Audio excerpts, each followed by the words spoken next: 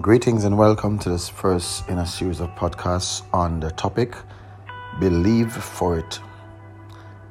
And I am using soundtrack of that powerful song that was delivered by CeCe Winans, Believe for It, where she indicated in the song, move the immovable, break the unbreakable. Lord, I believe for it. And so this morning I want to urge and encourage us that as people of prayer, whatever we ask the Lord for, we have confidence.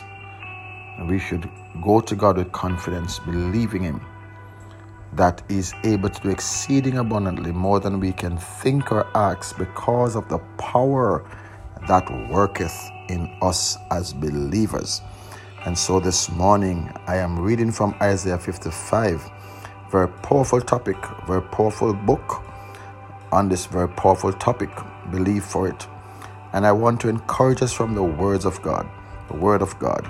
In Isaiah chapter 55, verse 9 or verse 8 to 11, a very powerful declaration is made by the Lord for us to know that He is on our side.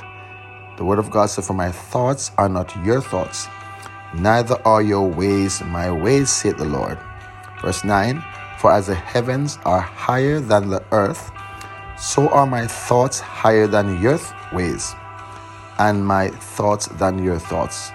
Let me read it again. For as the heavens are higher than the earth, so are my ways higher than your ways, and my thoughts than your thoughts. For as the rain that cometh down and the snow from heaven, and returneth not thither, but water the earth, and maketh it bring forth and bud, that it may give seed to the sower and bread to the eater. So shall my word be, verse 11, that goeth forth out of my mouth. It shall not return unto me void, but it shall accomplish that which I please, and it shall prosper in the thing whereto I sent it. I am thankful to God for this powerful word this morning. Bless the name of Jesus. And we need to believe that the word is like water. It is full of substance. It is meant to do what it has been established to do. Praise the name of Jesus. And so this morning, as we read in this chapter, we see where the figurative language is used. The symbols of rain and snow are used to give as examples of how God intends to work on us. He says, as the rain descended, hallelujah, from heaven, and the snow also, it does not return, but it comes down to do a job.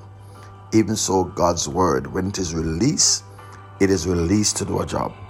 And when we believe for it, God will answer. God is a God who believes in His people, who works with His people, and who responds to the needs of His people. The word comes to give substance, it comes to accomplish God's will, and it comes to prosper wherever it is released or sent to do a job. And as David said in Psalm 1, that when we live by the word of God, when we believe God's word, it will make us fruitful. It shall be like a tree planted by the rivers of water, bringeth forth fruit in due season. Leaf shall not wither, whatsoever do it shall prosper. Fruitful, stable, and glowing. This morning I want to challenge us as God's people to believe for it. Believe what the word of God says.